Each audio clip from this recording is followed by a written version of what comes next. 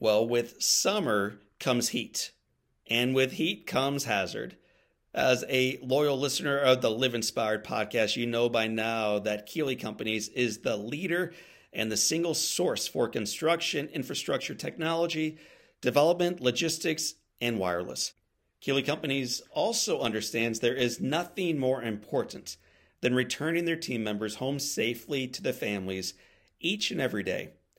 As we begin to head into the summer months, their very own Safety Ray, and I know Ray well, shares 3 keys to staying safe in the summer heat. Here they are: rest, water, and shade. That's right. If you're going to be outside in these summer months, do not forget the importance of rest and water and shade.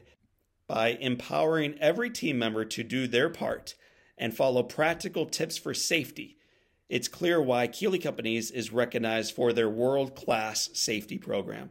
You can learn more about it and about them at Keeley Companies by going to KeeleyCompanies.com. Welcome to the Live Inspired podcast with John O'Leary.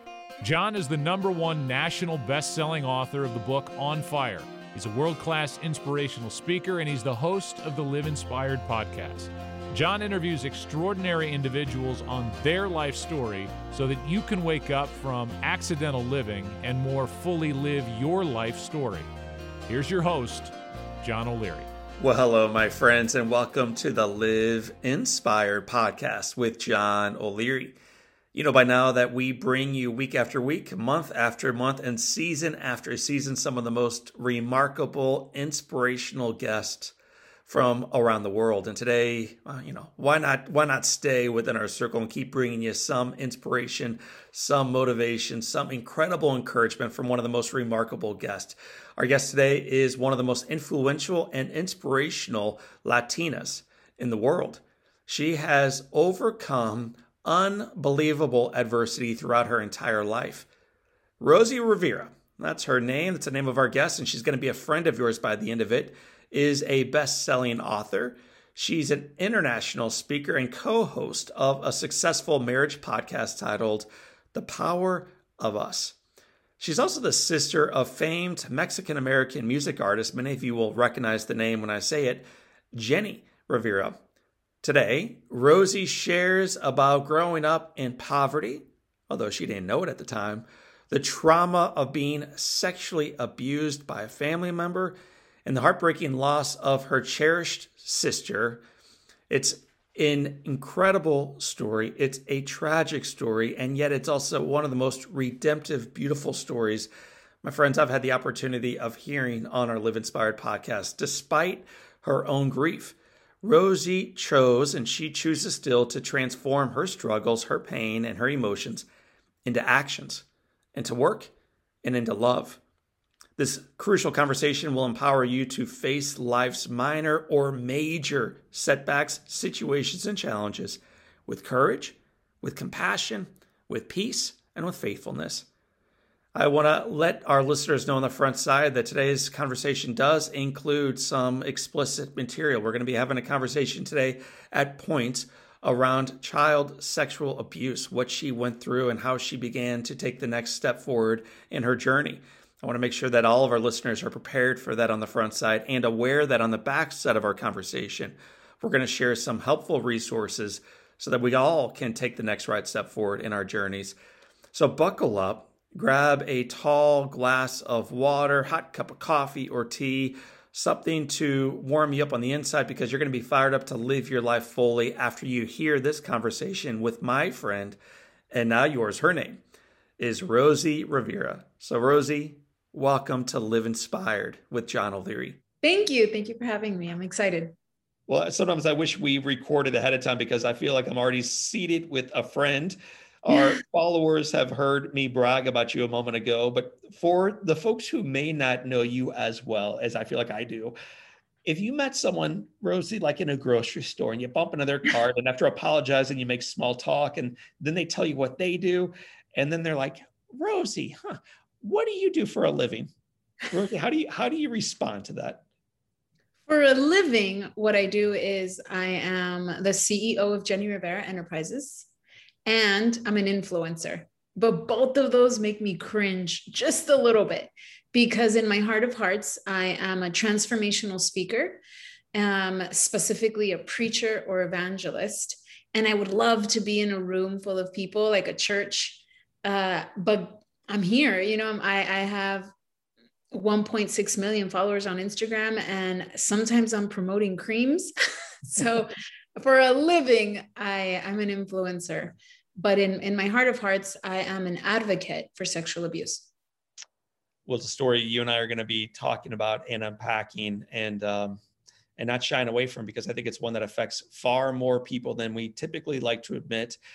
Before we get into that abuse and before we get into your story and before we get into your 1.6 million followers and the oil that occasionally you promote and everything else and your faith that you live out and that you celebrate, I want to start with your childhood.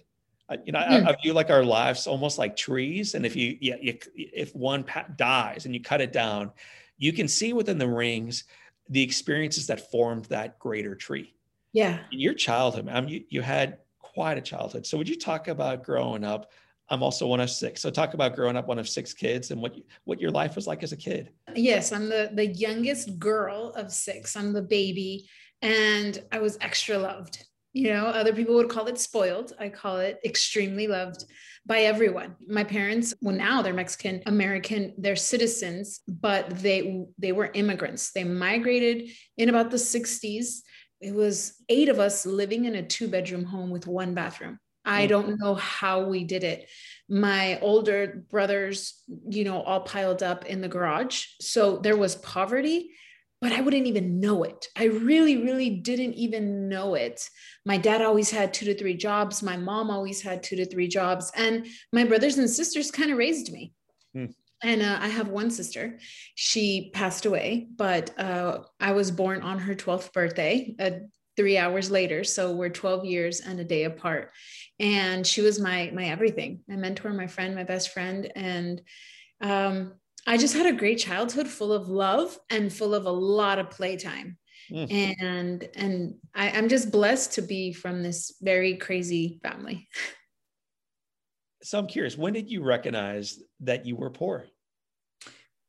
When I grew up and blessings came. I think, we've heard that in order to see the light, you have to know the dark. Well, mine was a little reversed. I mean, all I knew was like secondhand stores and swamp meets and waiting for the government cheese. That was very normal to me, and there was no shame, and my father was never ashamed. So I didn't even know to be ashamed. I know one day when I was 7 years old, I wanted to play with my childhood friend. She lived down the block, and they had just come up on a lot of money, and so that they had reconstructed their home. And I, like every other day, went to go play with her, and they didn't let me in that time because they said, "You're dirty." Even then, I didn't understand. I was dirty. I hate, I was 7 and always up in a tree or playing marbles with my brothers. It didn't even hit me then. I came home crying and I said, she doesn't want to play with me anymore. And that just fueled my dad, because I said, I just wanted to see her 2-story home. And my dad said, oh, we'll get you one. And 2 years later, he worked everything. And 2 years later, we had moved. But even then, I didn't know we were poor until we grew up and blessings finally came, that I said, oh, people shop at malls, but I'm glad I didn't know. I'm glad that there was always this love and honor and respect. I got all of the moral values without ever being stressed about a lack of money. They just didn't tell us. Wow. So I'd like you to talk about your mother.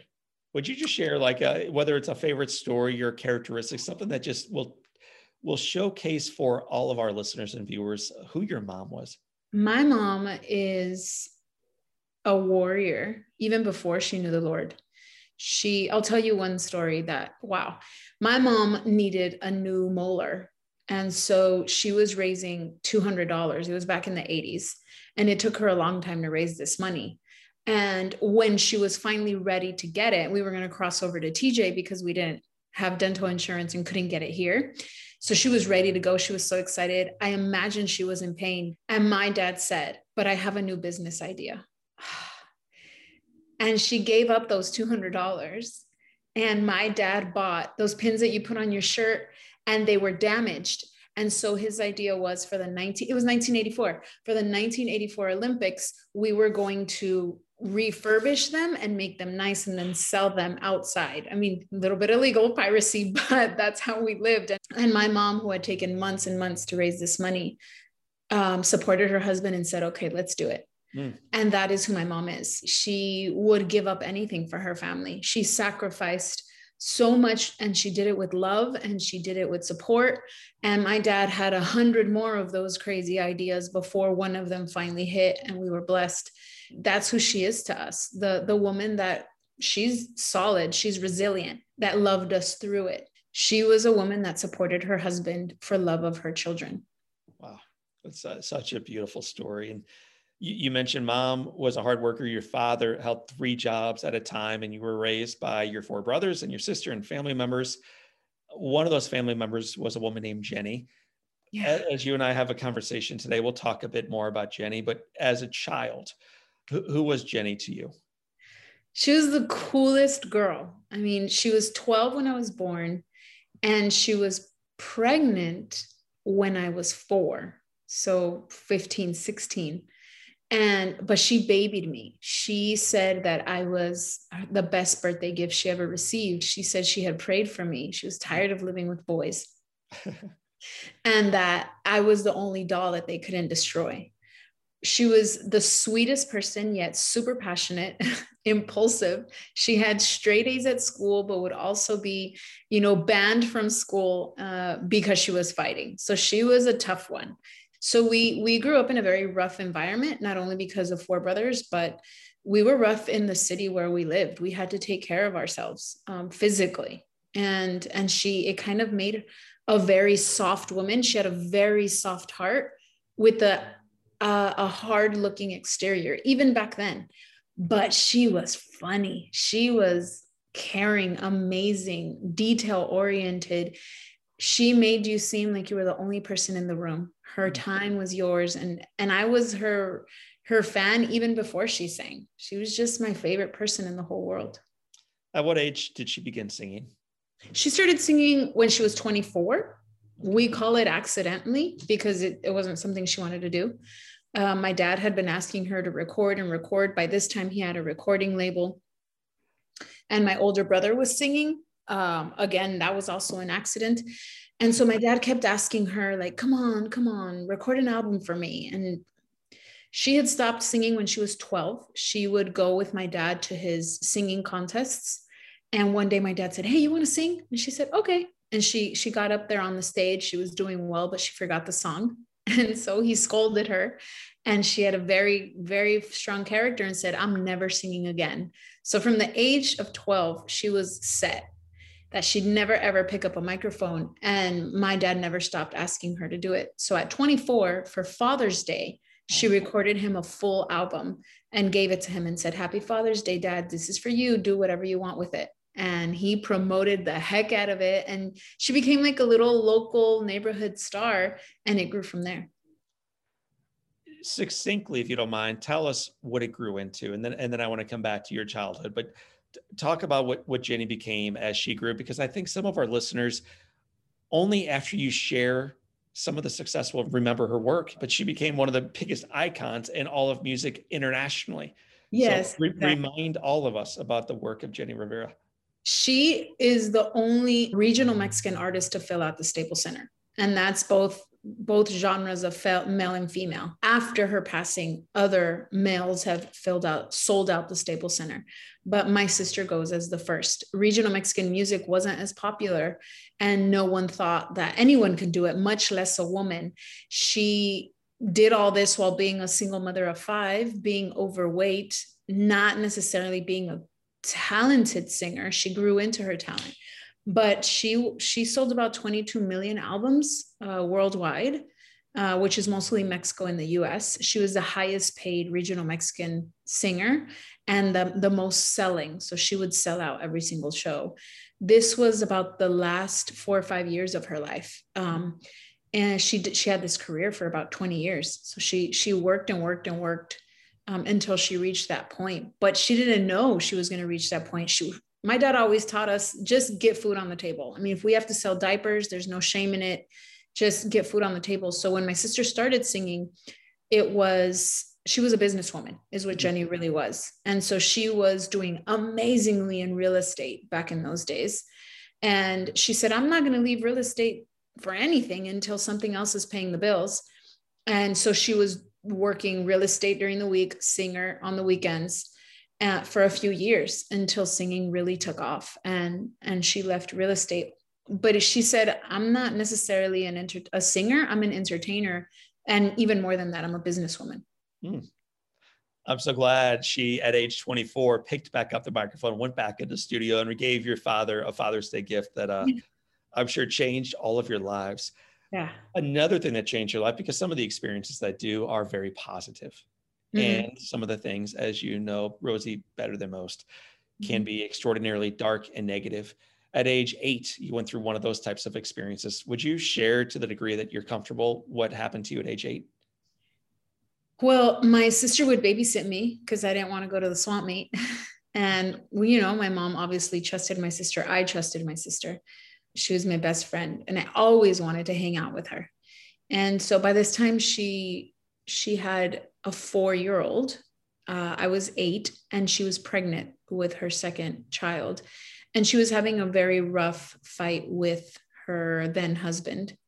And so in order to cool things down, because there was a lot of domestic violence, she stepped out to buy meatballs for the spaghetti that I had requested. And in that time that she was gone, her husband began to sexually molest me. And he said that it was a love game. And I trusted him because he was family. I had known him since I was 4. And in our family, a brother-in-law is a brother, and he was an authority figure. And my sister loved him very much. And therefore, that's why I trusted in him, because I trusted her.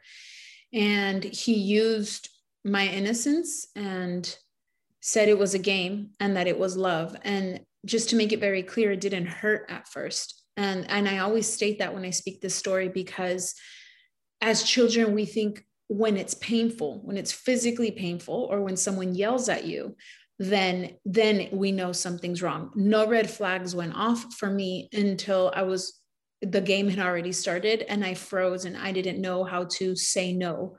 I remember I closed my eyes and just was hoping that it would finish as soon as possible. My niece walked in at that moment. She was 4 years old, and he yelled at her. And that's when I knew something is very wrong now. But I didn't know what to say. I remember the feelings, like I feel dirty. I feel just something isn't right, and I'm going to get in trouble. But he didn't say any of that to me. And that's kind of how it went a few more times until I turned 9. And I was in sex ed class in the 5th grade. And in that class, I realized what was going on. And I was so upset that I threw up. I puked right there in class out of anger. And that's so important to take note, because anger can come in, and if you hold on to it, it can take over your character. And it started to take over my character. I was only 9 years old. And so my wish has always been, I wish I was sweet and kind, like, just a doll that everyone loves. And by the age of 9, I was already raging with anger because I felt fooled. I felt dumb. I was the straight A student, but felt like someone has been tricking me this whole time. And I didn't even catch on. How could I have avoided it? I started victim blaming myself. No one even did it. So before someone else victim blames, please know that the victim has already done it to herself or himself so many times. We've already asked all the questions that you're asking. What was I wearing? Why did he want me? How did I provoke him? We've asked ourselves. But it's even hard for us to know that we're not at fault. That's why I'm very careful with victim blaming. And if you want your children to speak to you about these things, please be very careful on how you react to a story that you may see on the news, because your child may feel that you'll take that same reaction with them. So, because I knew what was going on now, I grew bold. And the next time he came to touch me, which was now getting more and more aggressive, now it was hurting. I, for the first time, said no. And he was very, very angry, and he yelled at me, and he covered up my mouth with his hand. And I don't forget that because it was very scary. And I feel like he robbed my voice physically, but also emotionally. He threatened me. He said, if you say anything, I'll kill Jenny. So he knew what my weakness was. It wasn't to kill me. I wasn't afraid of dying, but I was afraid that she would die. And that fear remained in me my whole life until she did die. And I lived it alone. I really thought he could kill her with the domestic violence that I saw. It was very probable. And if not, she was going to kill him. And even though I hated him, I didn't want his blood on my hands. I didn't want to be at fault for someone dying. So by the time I was 9 or 10, I had thought all this through and thought, I just need to take this by myself. I can't have my sister crying. I can't have my mom crying. I'm going to save this whole family. And whatever plan he had, I'm like, I can't believe that a 9-year-old was thinking that. Like, I'm going to take this all in by myself and he's not going to win. And by the time I was 16, I spoke up because he threatened to take the kids away. So one threat gave me silence and one threat catapulted me into speaking up. And thank God Jenny believed me. My whole family did. There was one aunt that doubted, and that's very painful. But my family took action and we made a police report that day. That is very important. Any action, it can be any positive action that shows the victim that they matter, not necessarily hurting him. Because some of my brothers did want to go kill him, but my oldest brother is a pastor and he calmed all of us down and let us know God's going to handle this. Let's do it the right way. My father would also not break the law. He said, I am not going to break the law. The police will do it. They'll catch him. But then he became a fugitive. He somehow found out and was gone for another 9 years. And I think those 9 years were the hardest of like, the secret's out. Why is nothing happening? Why does no one care? And it was more difficult maybe than living in silence. Gosh, I mean, there's just so much there. And my heart aches for the 8-year-old who was abused and for the 9-year-old who thought she needed to keep it to herself. And then for the brave little 16-year-old who finally came forward. And then for the brothers who wanted revenge. And you wrote, and I'm going to read this quote to you, and then I'd like you to tell me what it means to you today. For 18 years, I battled with trauma and depression because of that sexual abuse. Once I was healed, I was also set free. And I wanted to share that hope with all survivors. So I began speaking to anyone who would listen. When you hear that today, these are your words. Tell me what they mean. I love that boldness because I had sworn never to speak.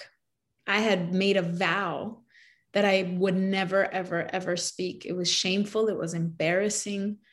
But when the Holy Spirit healed me, I couldn't keep it to myself. In fact, I remember 8-year-old Rosie who would just watch TV and think, is this real? Can someone talk about it? Can someone verify? Can someone confirm what I'm living? Because your mind plays tricks on you.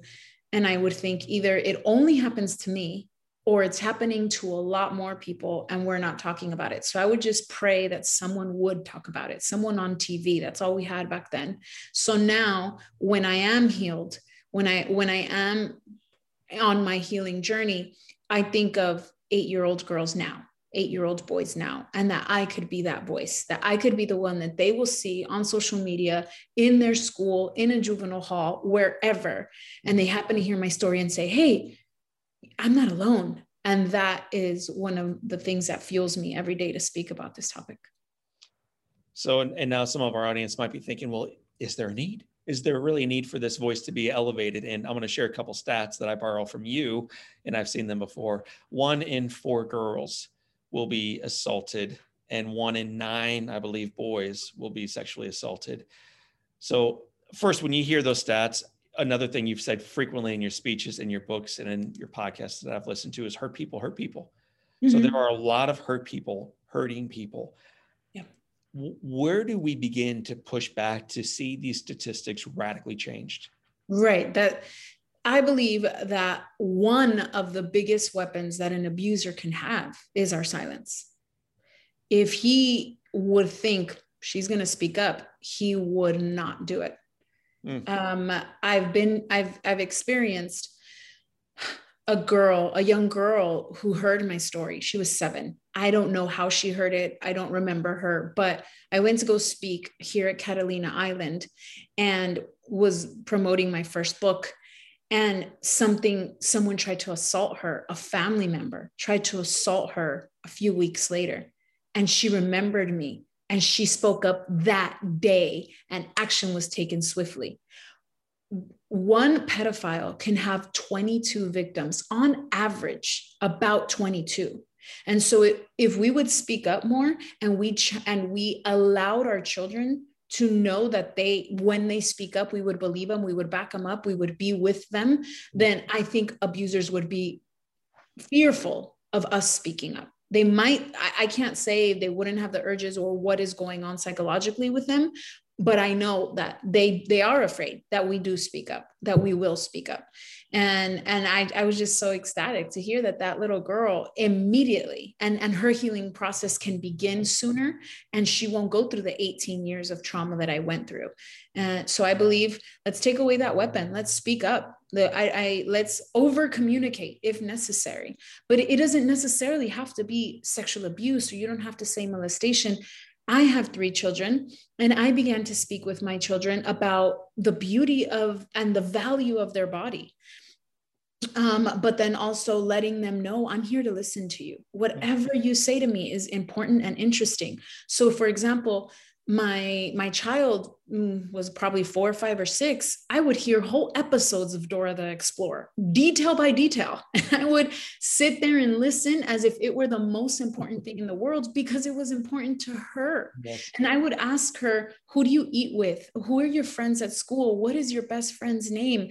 Because she knew Mama cares what I have to say. And that avenue of communication has grown and grown and grown. So my goal is, whatever they're going through, that they could come and tell Mama or someone of influence and intelligence and love around me. And so I've even lifted up people around me, grandmas, aunts, bonus mom, so that if you can't tell me, please tell someone. And that avenue of communication is very, very important.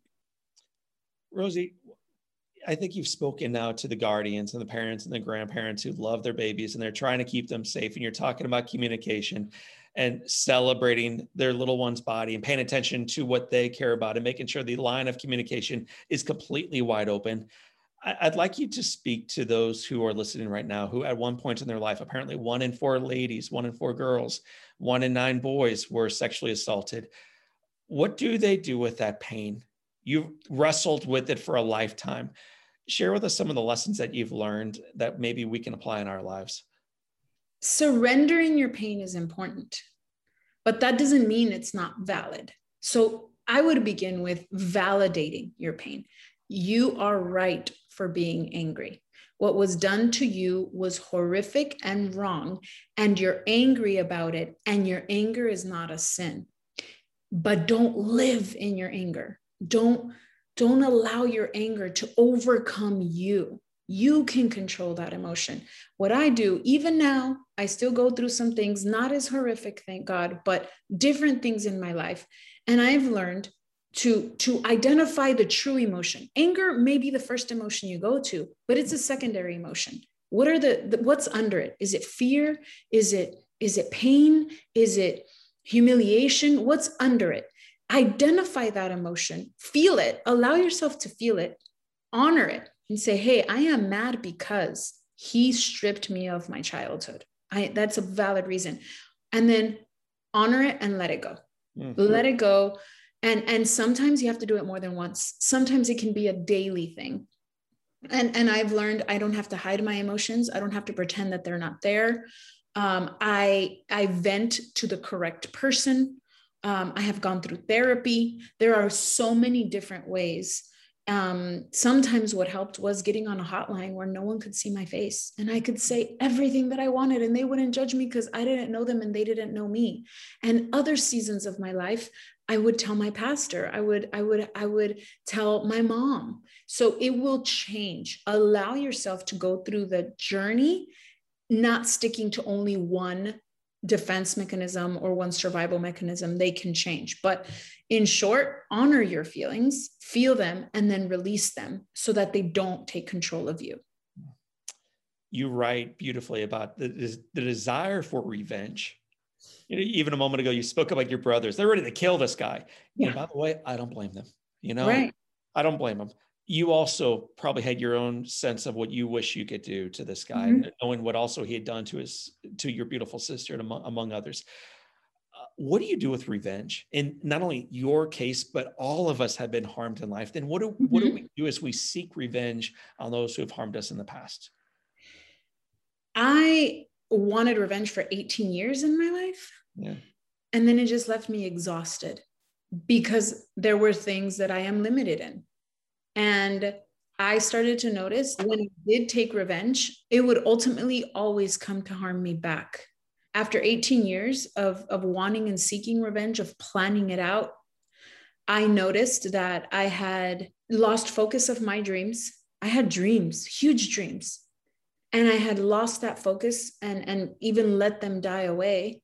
I had become bitter. I was so angry all the time. I thought I could only be angry at the abuser, but it spills over. You think, oh, I can control that anger and only be angry at this time to this person. That is not the truth. It is so dangerous that if you allow yourself to live in anger, then you're mad at, I was mad at all men, and then all humanity, and then God, and then myself. And so it became a part of my personality. And so at the age of 25, I just surrendered it. I surrendered the emotions, not saying that they're good or bad, but just I was tired of having them. And I really let go of being the judge. Sometimes when we've been injured, we want to be the judge, also the jury, also the defense attorney. We even want to be the private detective. And we are exhausted from all the roles we have put on ourselves, when in reality, we were the victim, we're the defendant. And I didn't even want to be the victim anymore. I was tired of being the victim. I had been sexually abused from 8 to 11, but sometimes I had re-victimized myself and I was just exhausted. I didn't want that anymore. So I surrendered it to God and I said, you do what you have to do. You're the one. You are going to be the judge. Here are all the facts. And I really even wrote them down. Here is what I feel he did to me. Take him to a spiritual court and you handle that. And I focused on healing. When I finally stopped trying to get revenge and focused on healing, everything in my life changed. And I pray that we can all focus on healing. Let justice be done. And please understand that his pain will not heal you.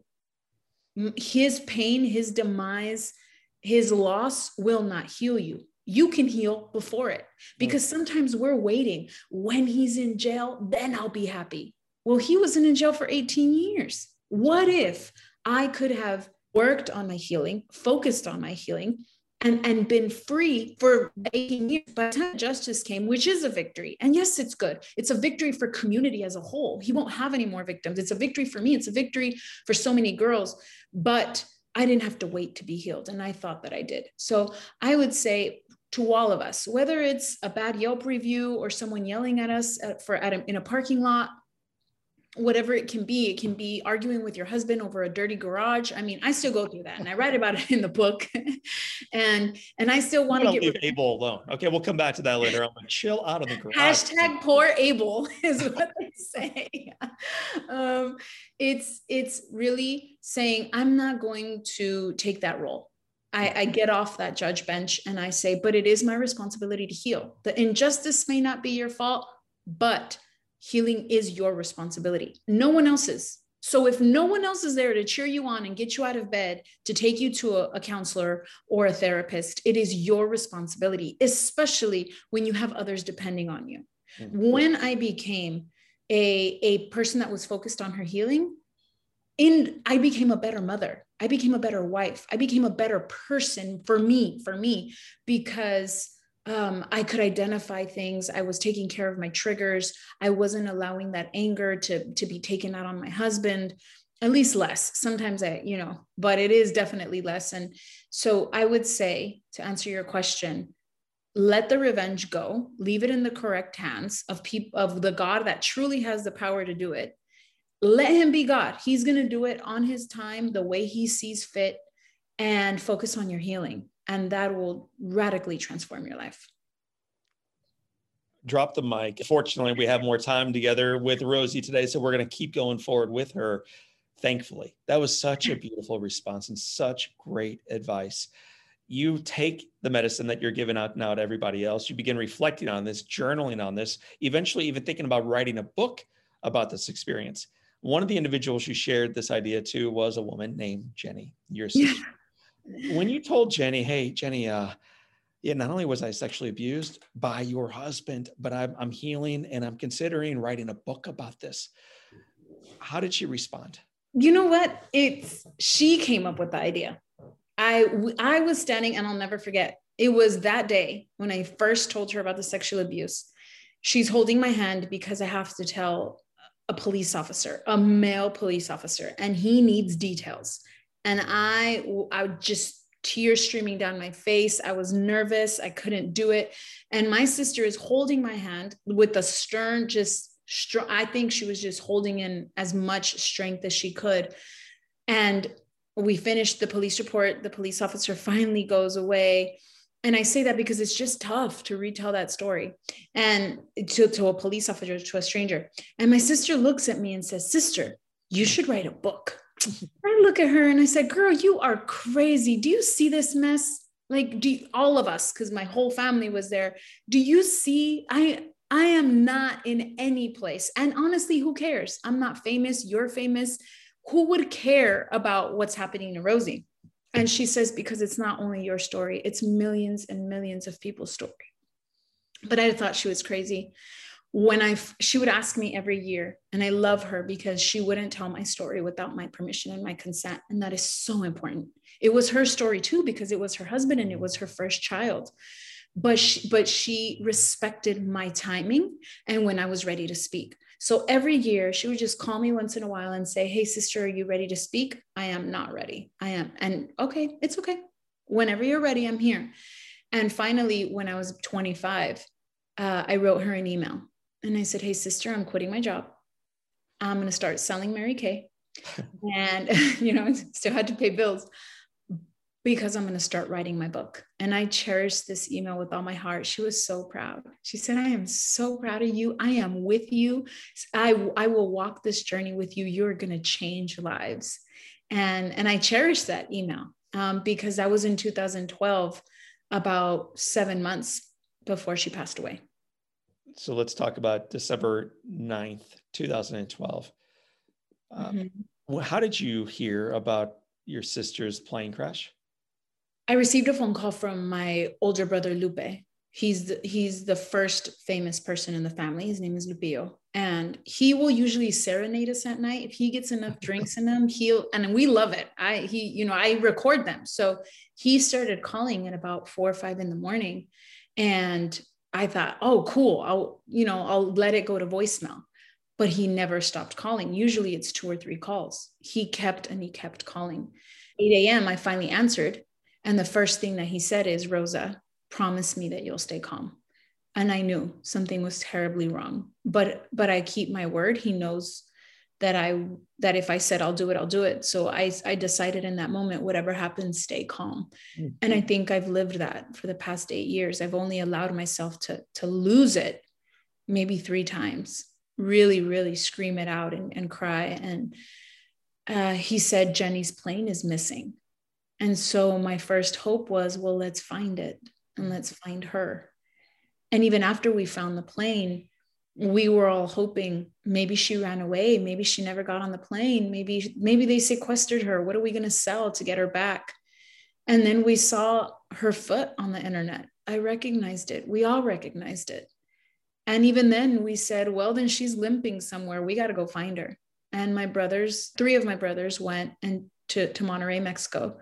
And 2 of them hiked up that mountain trying to find her. But they sadly only saw pieces of all of them. There's so much in your response to that date and to that phone call and to as you learn more. And then you mentioned almost like in passing that the media starts putting out their pictures of your sister, not on stage where she'd been the night before and was going the following evening, but pictures of your sister in pieces. This is your sister. For them, it's gossip, it's fodder. It's going to sell papers and get people to click. But for you, this is so personal. This is a little girl who helped raise you and who you adored. In addition to losing your best friend, you then become in charge of her estate, which to some of us, oh, that sounds lovely. Not at all in this case. There are tons of pieces. It's coming at you from every different direction. Everybody wants a piece of it. Would you talk a little bit about your responsibility, not only grieving after your sister's passing, but serving as a professional, as the CEO of your sister's estate after her death? My biggest fear was her death because I had been threatened with it. And so I am facing the biggest fear. My worst nightmare has come true. I'm trying to stay calm the way I promised my brother. I'm trying to take care of my mother because she is not okay.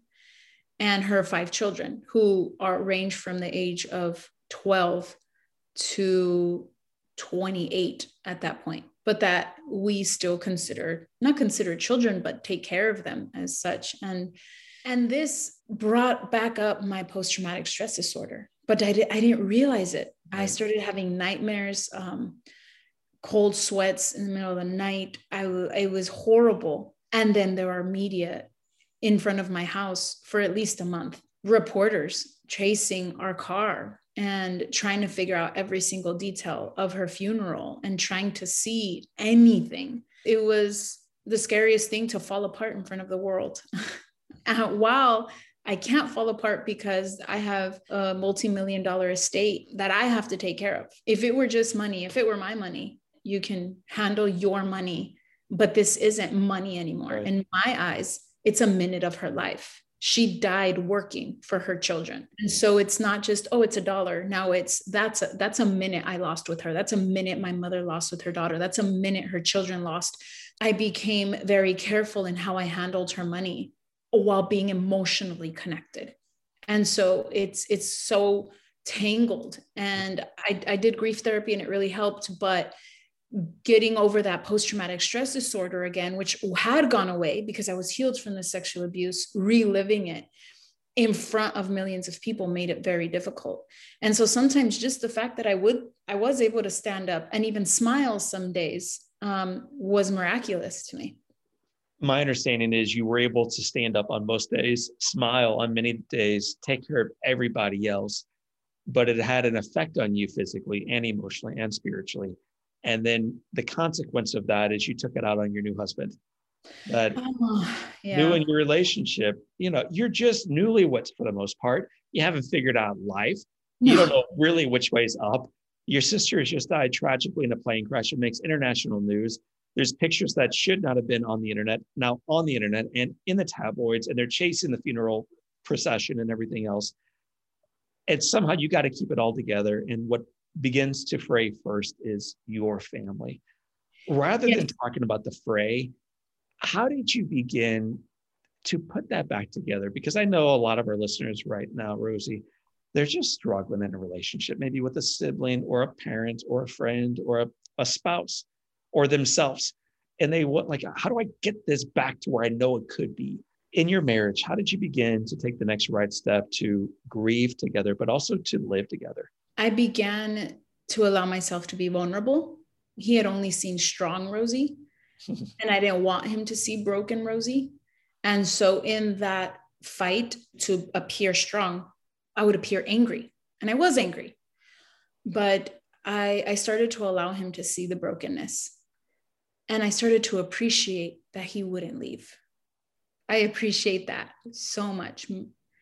I mean, God has held us together, but the fact that he will not leave his family is amazing. And there's been times that I've told him to leave and he'll leave for 30 minutes and then he'll come back. So Abel's will to honor his family and honor his role as a father and as a husband. And all I had to do was appreciate him. That's it. respect him and appreciate him.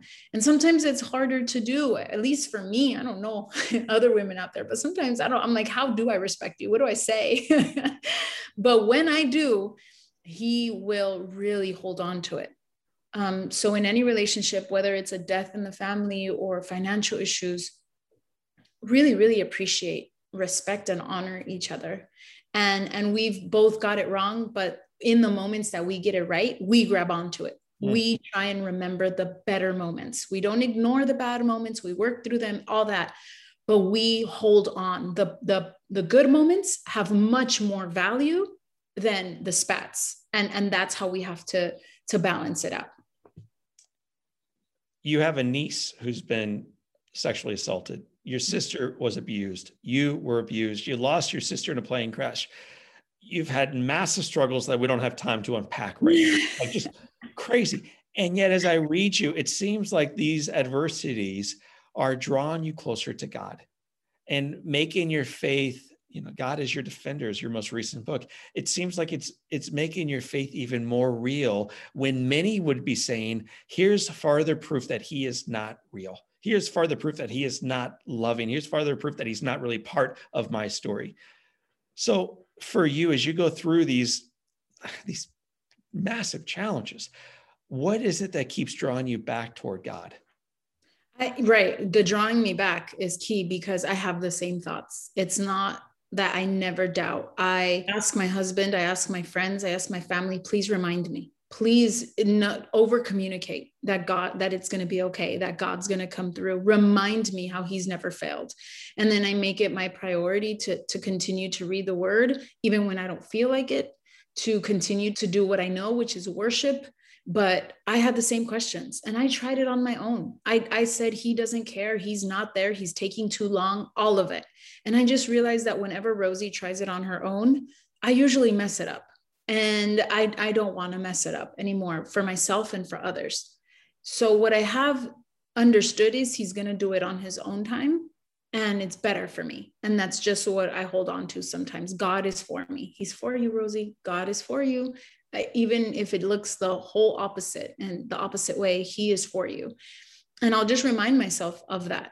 And he is for me. And I just remember of every time little itty bitty things that it wasn't even a prayer. It was, wouldn't it be cool if, and then a few years later it happens. More than anything, it's the timing that I battle with. Why are you taking so long? Have you forgotten? Let me remind you again. I know God is good though. I decided to believe it. I just decided it. If the word says it, if he has shown it, he is good. And as soon as I remind myself, I kind of look at the situation and say, he's going to say this, he's going to use this for his glory. And he's never failed. And if he's not going to start with me, he never failed so many people. And he's definitely not going to start with Rosie. And I do ask him, let me know you in this. What are you trying to teach me in this? Let me learn the lesson quickly and let's move on. I don't know where else I could go, because I tried to live without God. My mama used to tell me, I used to tell her she was crazy because she believed in God. My poor mother, you're crazy. And she used to tell me, no, girl, you're crazy if you think you could live this life without God. You really are. So then by the time I tried it, I saw, I don't understand how I can live without him. Just me personally, I don't know how I could, and I don't want to anymore. So when there are moments that I do want to walk away, that I do want to just say, okay, God, I'm done with this walk. I'm going to walk back this way. He reminds me, well, where can you go where there's peace? Where have you ever felt peace like this? Where can you go where you see the truth? And there isn't, for me, there's nowhere else where I feel peace other than when I'm with him, even in the midst of a storm. Beautifully stated. And, we could spend the next 42 hours talking about some of your podcast with your co-host. His name is Abel. He's also your husband. I love your banter. And I love that you, on your show, it almost is like you're letting us into your dinner table conversation. The kids are finally in bed and you're like, let's talk about that fight we had today. And I'm like, Rosie, turn off the mic. We can hear you guys. So it's a really cool, intimate conversation you have together. Your books, My Broken Pieces, powerful. God is your defender, just came out. What's next for you, Rosie? I want to continue to speak about God to anyone that'll hear me, wherever I am. So I used to think it was going to be within the four walls of a church, but now I've learned just wherever. My husband is a worshiper, so I yearn and I plan and I desire to be at the Staples Center one day. He's going to be worshiping. My children will be serving God, and I will be speaking to women and men all over the world, and we'll do that together. That's my dream. Will you be speaking from the Staples Center in English or Spanish? Because I've heard you do both.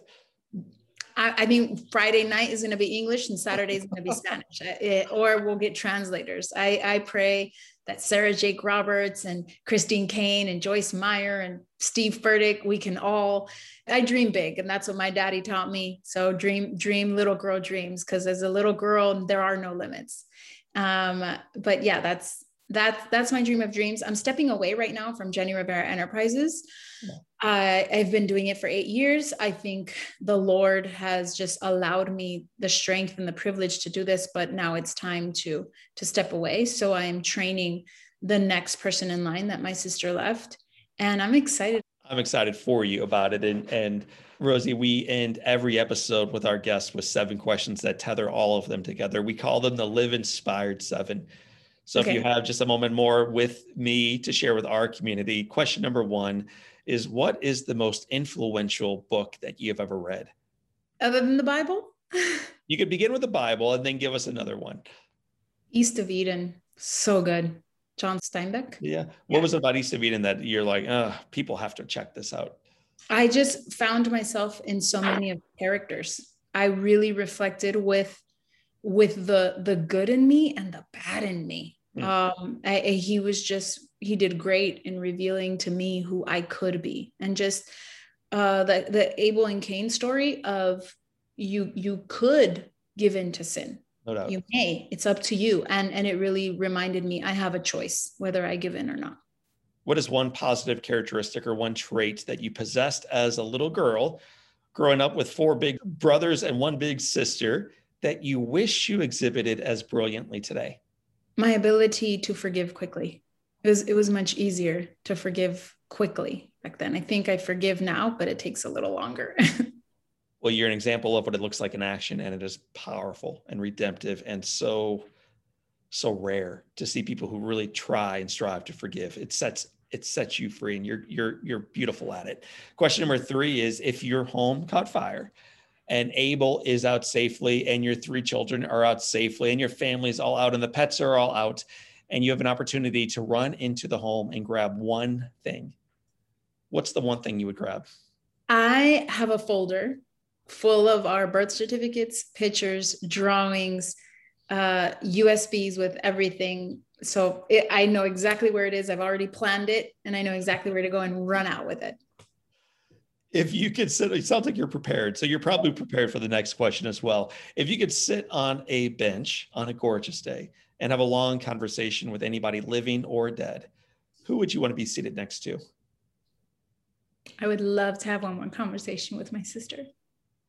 What would you tell her that you think somehow she needed to hear again, or you needed to share with her again? I would actually ask her what she felt as with the sexual abuse. She took care of me so well that I never realized how much it could have affected her. And so I would just ask her and let her express to me what it felt like from her end. So just to listen. Mm-hmm. What's the best advice that Jenni or your mother, father, brother's spouse, or anybody else ever gave you? So what's the best advice you've ever received? I was about 60 pounds overweight, sitting on the couch, eating chocolate. And my sister walks in, and I'm crying. And my sister walks in and says, "What's wrong?" And I said, "I'm ugly." She said, "You're not ugly, not ugly." And I said, "I'm fat." And she says, "Well, you could sit there and pity yourself, or you can get off your butt and we can do something about it." So I paid a lot of attention to the fact that I have a choice. I could sit there or I can get up. But the fact that she said the word "we," she was going to help me through it. She didn't have to. So now I take that role of, I will help you. If you want to get off the couch or out of bed and do something, you don't have to do it alone. I can help you. Just waiting for people to make that choice. Beautiful. So every day I tell myself, not every day, but on tough days, you can get your butt up and do something about it. What would you tell your 20-year-old self? What advice does she need to hear? Oh, it gets better. Life gets better. You're going to make it through. You're going to lose the weight. You're going to have a gorgeous child.